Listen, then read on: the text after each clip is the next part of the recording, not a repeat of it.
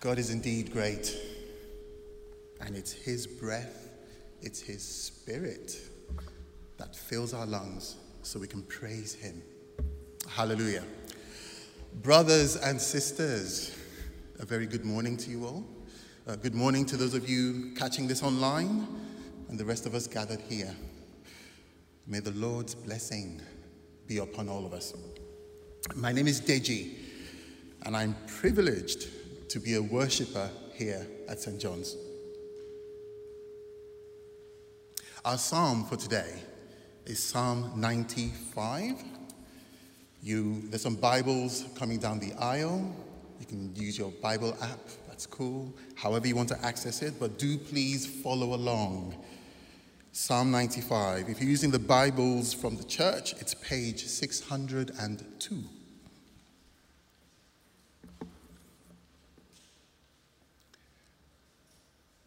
Let me read Psalm 95. Come, let us sing for joy to the Lord. Let us shout aloud to the rock of our salvation. Let us come before him with thanksgiving and extol him with music and song. For the Lord is the great God, the great King above all gods. In his hand are the depths of the earth, and the mountain peaks belong to him. The sea is his, for he made it, and his hands formed the dry land. Come, let us bow down in worship. Let us kneel before the Lord our Maker. For he is our God, and we are the people of his pasture, the flock under his care. Today, if you would only hear his voice, do not harden your hearts as you did at Meribah, as you did that day at Massah in the wilderness, where your ancestors tested me. They tried me, though they had seen what I did.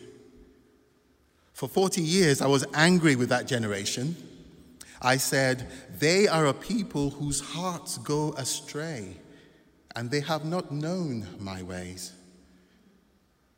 So I declared on oath in my anger, they shall never enter my rest. This is the word of the Lord, and thanks be to God. Wow, powerful words at the end there.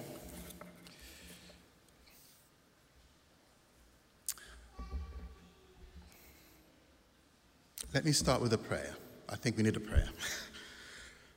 Loving God, we thank you for the Psalms, a songbook brimming full of your word and your wisdom. However difficult we find them, help us now in our reading of it. Let it become the songbook of our lives for all of our days. Holy Spirit, come upon us as we continue in worship and speak your life-changing truth into our lives. In Jesus' name we pray. Amen. Right, Psalm 95, we've just read it. We're presented with two contrasting people groups, sharply contrasting. It seems the world can be divided into those who, on the one hand, oppose God. They stand in opposition to God. And then on the other hand, you have the community of worshippers, those who love the living God. So we're going to look at both this morning, and we're going to ask ourselves, which are we? Or better yet, which do we aspire to be? The answer seems obvious. But we'll also have to dig a bit deeper into what that obvious choice looks like. Many years ago, I was once asked the question, Dej, who are you? And you know what? I struggled to give anything remotely satisfactory in my mind. The question appears to be a simple one. But how should someone who belongs to the fellowship of believers respond when you're asked, "Who are you?"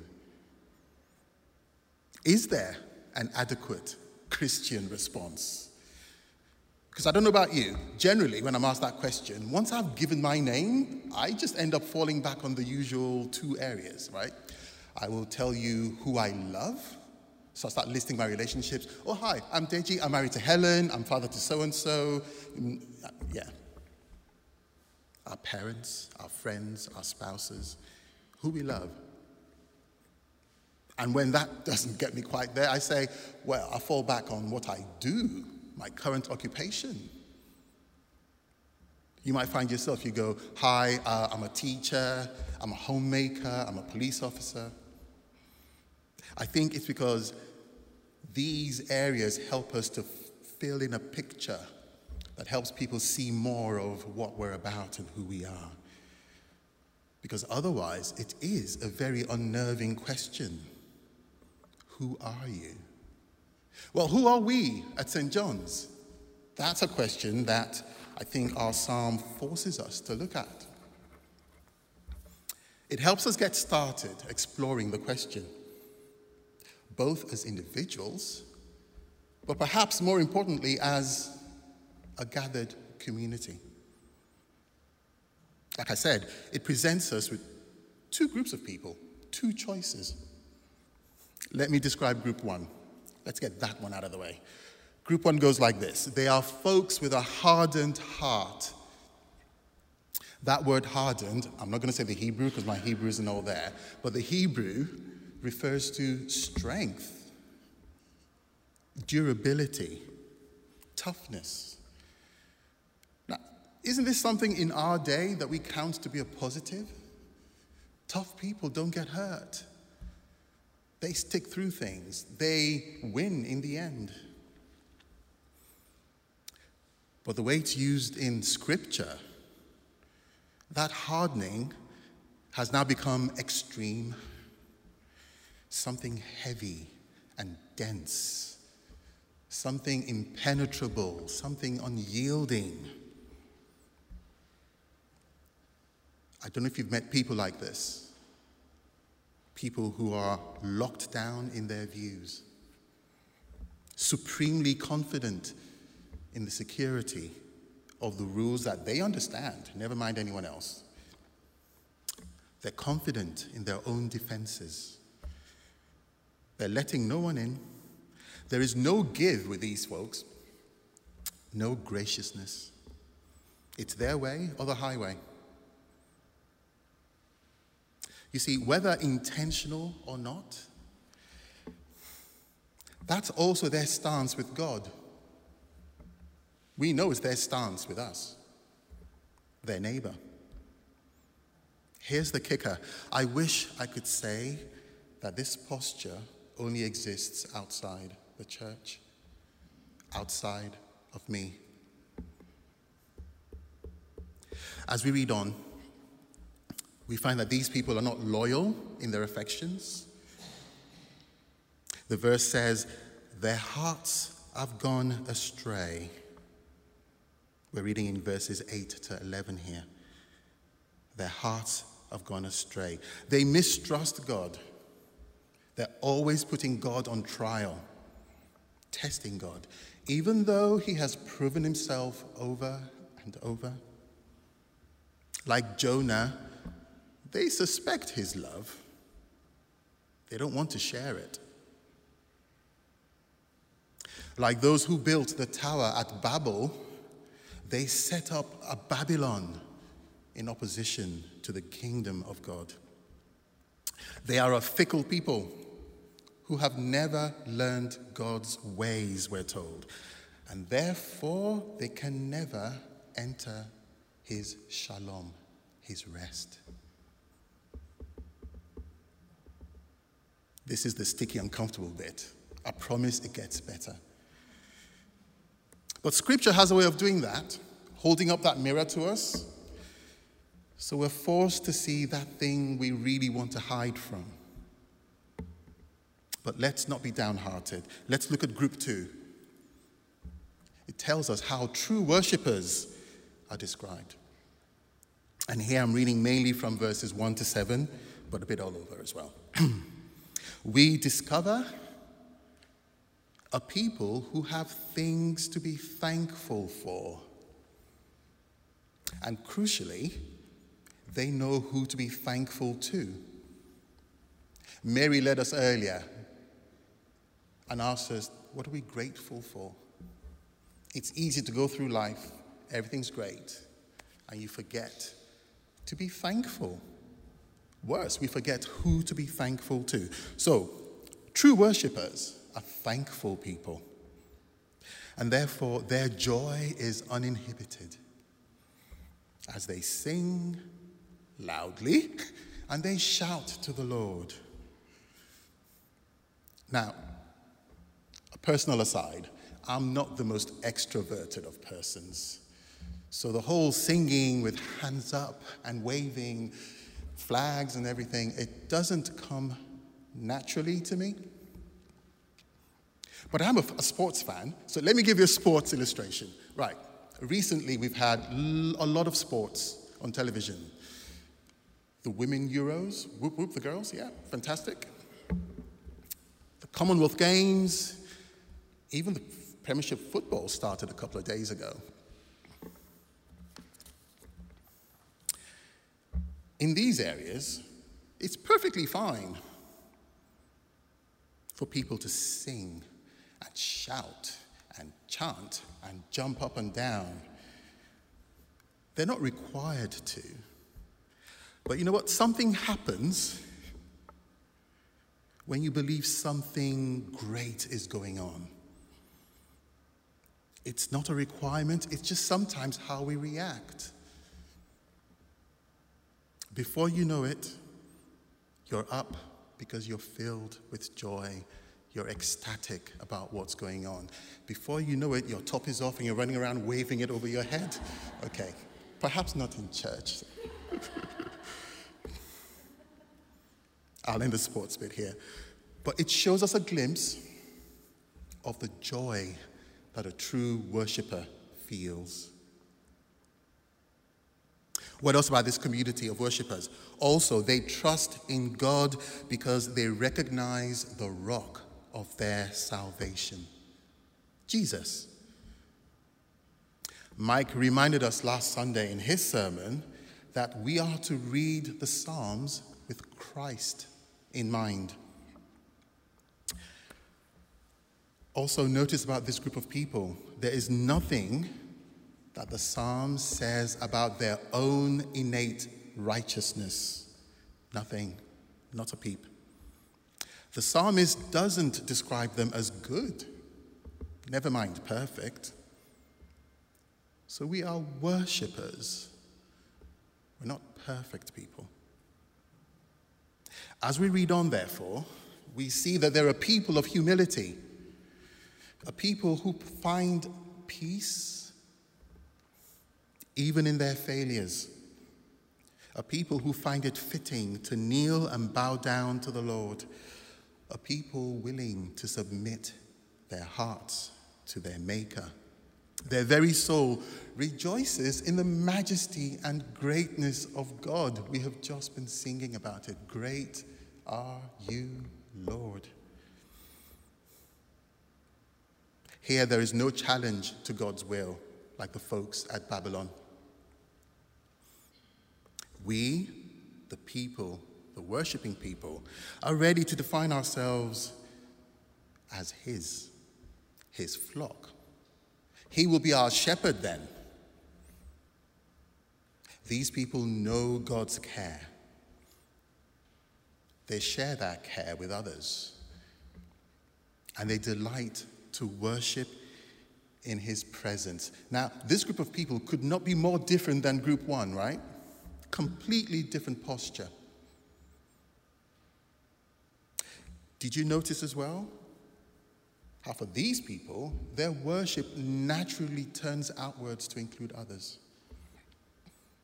Come, it says, let us sing for joy to the Lord. Not solitary, beckoning others in. Come, let us bow down in worship. It's not enough to do it by ourselves. So unlike Group 1, who are hard-hearted, secure in their fortresses, they've locked everyone out. True worshippers aren't like that. They invite others in. I'll admit, it's a vulnerable way to be, but it's one that's filled with joy and completeness. So back to the original question. Which of the two groups would we rather be? Which do we aspire to? The Apostle Paul writes this in Ephesians 5. He says, be filled with the Spirit, speaking to one another with psalms, hymns, and songs from the Spirit. Sing and make music from your heart to the Lord. Always giving thanks to God the Father for everything in the name of our Lord Jesus Christ. So spoiler alert, of course, we want to be the worshiping group. We want to be Group 2. We want to be worshiping in the name of Jesus because he is the rock of our salvation. Do you remember around about 2018, a group of boys in Thailand, they got trapped in a flooded cave system. There was even an international rescue mission.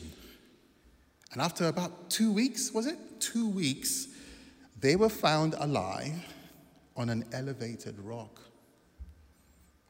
That's why they could be saved. On their rock.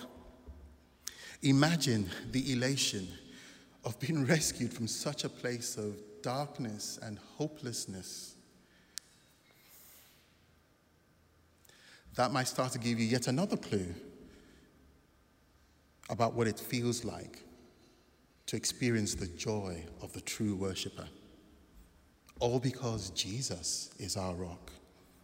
And it's in Jesus that we find the perfect example of a life lived in worship. Loving worship. Jesus the Son is in lockstep with the Father, always. Even at Gethsemane, when he knows he's headed for crucifixion, locks with the Father. Again and again, the Gospels show us that Christ's gaze is ever upwards. Upwards to heaven, so that whatever he does glorifies God. All of it. The amazing teaching, the wondrous signs, the miracles, all of it. His whole life was set aside. His very body given. What are you willing to set aside? You might be thinking, steady on Dej. Surely you can't expect the same from us. Jesus was, after all, Jesus, Son of God. But you know what? I think this is precisely the journey we're meant to be on, to become more and more like our Savior. Is your gaze upwards? Are you prepared to pick up your cross and follow Christ? To be clear, it's unlikely that given where we live, you will be required to put your body on the line. But can you set aside your ego? Can you hold back from judging others harshly? See, Jesus knew that those who opposed him were wrong, but he loved them the same. Even as they killed him, and this blows my mind, he glorified the Father with his life and loved them still. Can you set aside your disagreements and love others despite them? Can you, like Jesus, glorify God with your life? We're getting nearer now to the heart of what true worship means. It is more than the songs we will sing. I love them, but it is more. It's the state of our hearts and our minds. It's a state that doesn't stop when the service ends. Mary was imploring us earlier, when we leave here, don't let that stop. A state that doesn't stop when the music fades, but it's at the very core of who we are. That's what we aspire to be. Jesus met the Samaritan woman. It's a story in Luke, I believe. She wasn't Jewish like Jesus. Their peoples saw each other as very different. They didn't worship at the same temple. They didn't follow the same rules. Yet, Jesus said these words to her. In John 4, "Believe me," Jesus says, "a time is coming when you will worship the Father neither on this mountain nor in Jerusalem," the temple. "You Samaritans worship what you do not know. We, the Jews, worship what we do know, for salvation is from the Jews." And this is the key bit. "Yet a time is coming and has now come when the true worshippers will worship the Father in the Spirit and in truth." And why? Because they are the kind of worshippers the Father seeks. Let that sink in for a second. They are the kind of worshippers the Father seeks, those who worship in spirit and in truth. Friends, yes, we want to be group 2 people, but we mustn't ever forget that once upon a time we were in group 1. Shedding all our group 1 habits might not happen overnight. So let's be patient with ourselves. Let's be patient with one another. The key thing to remember is that the Father wants true worshippers who will worship him in spirit and in truth. I hope you start to see now how true worship is opening up your whole life in a humble attitude to the Lord. Yes, bring your good bits. Bring your 5 loaves and fishes, and he will feed the 5,000. But if you're different, like the Samaritans, or if, like some of us, you're still a work in progress, you know what? Bring your less palatable bits as well. Yes, even those bits that we hide as though God doesn't see. Bring it all and place it before Christ, our rock. Confess it and leave it there. To all who come with softened hearts, God's mercies are new every single morning, and they are freely offered. His Spirit is calling, if you would only hear his voice. Our psalm says, today, if you would only hear his voice. He is calling today. You can stay in the cave or look up to Jesus. Jesus, who's no longer on the cross, but seated on high at the right hand of the Father. It's not easy. It takes humility to move from one who opposes God to one who worships him.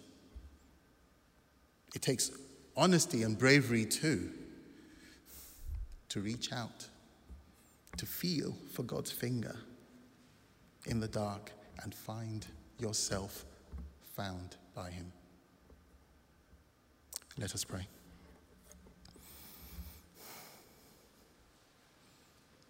O God of love, our Heavenly Father, we thank you and praise you for Christ, our rock of salvation. We thank you for your greatness and the mercy you have shown us. Grant us a heart of praise, so that even when it's hard to find the words, we continue to sing your praise. Lord, fill us with your Spirit so that we may learn how to love you with our whole lives.